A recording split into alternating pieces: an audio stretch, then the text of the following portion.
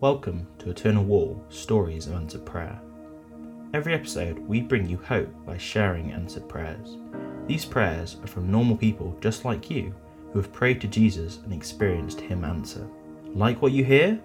You'll be able to find thousands and thousands of similar stories when you visit the landmark in 2022, because every brick on Eternal Wall will link to a specific answered prayer. Here's your hope story for today. I suffered from an extreme, overwhelming fear of the dark due to involvement in the occult previously. A couple of people prayed for me that I would be healed from this fear and that I would have peace, not fear.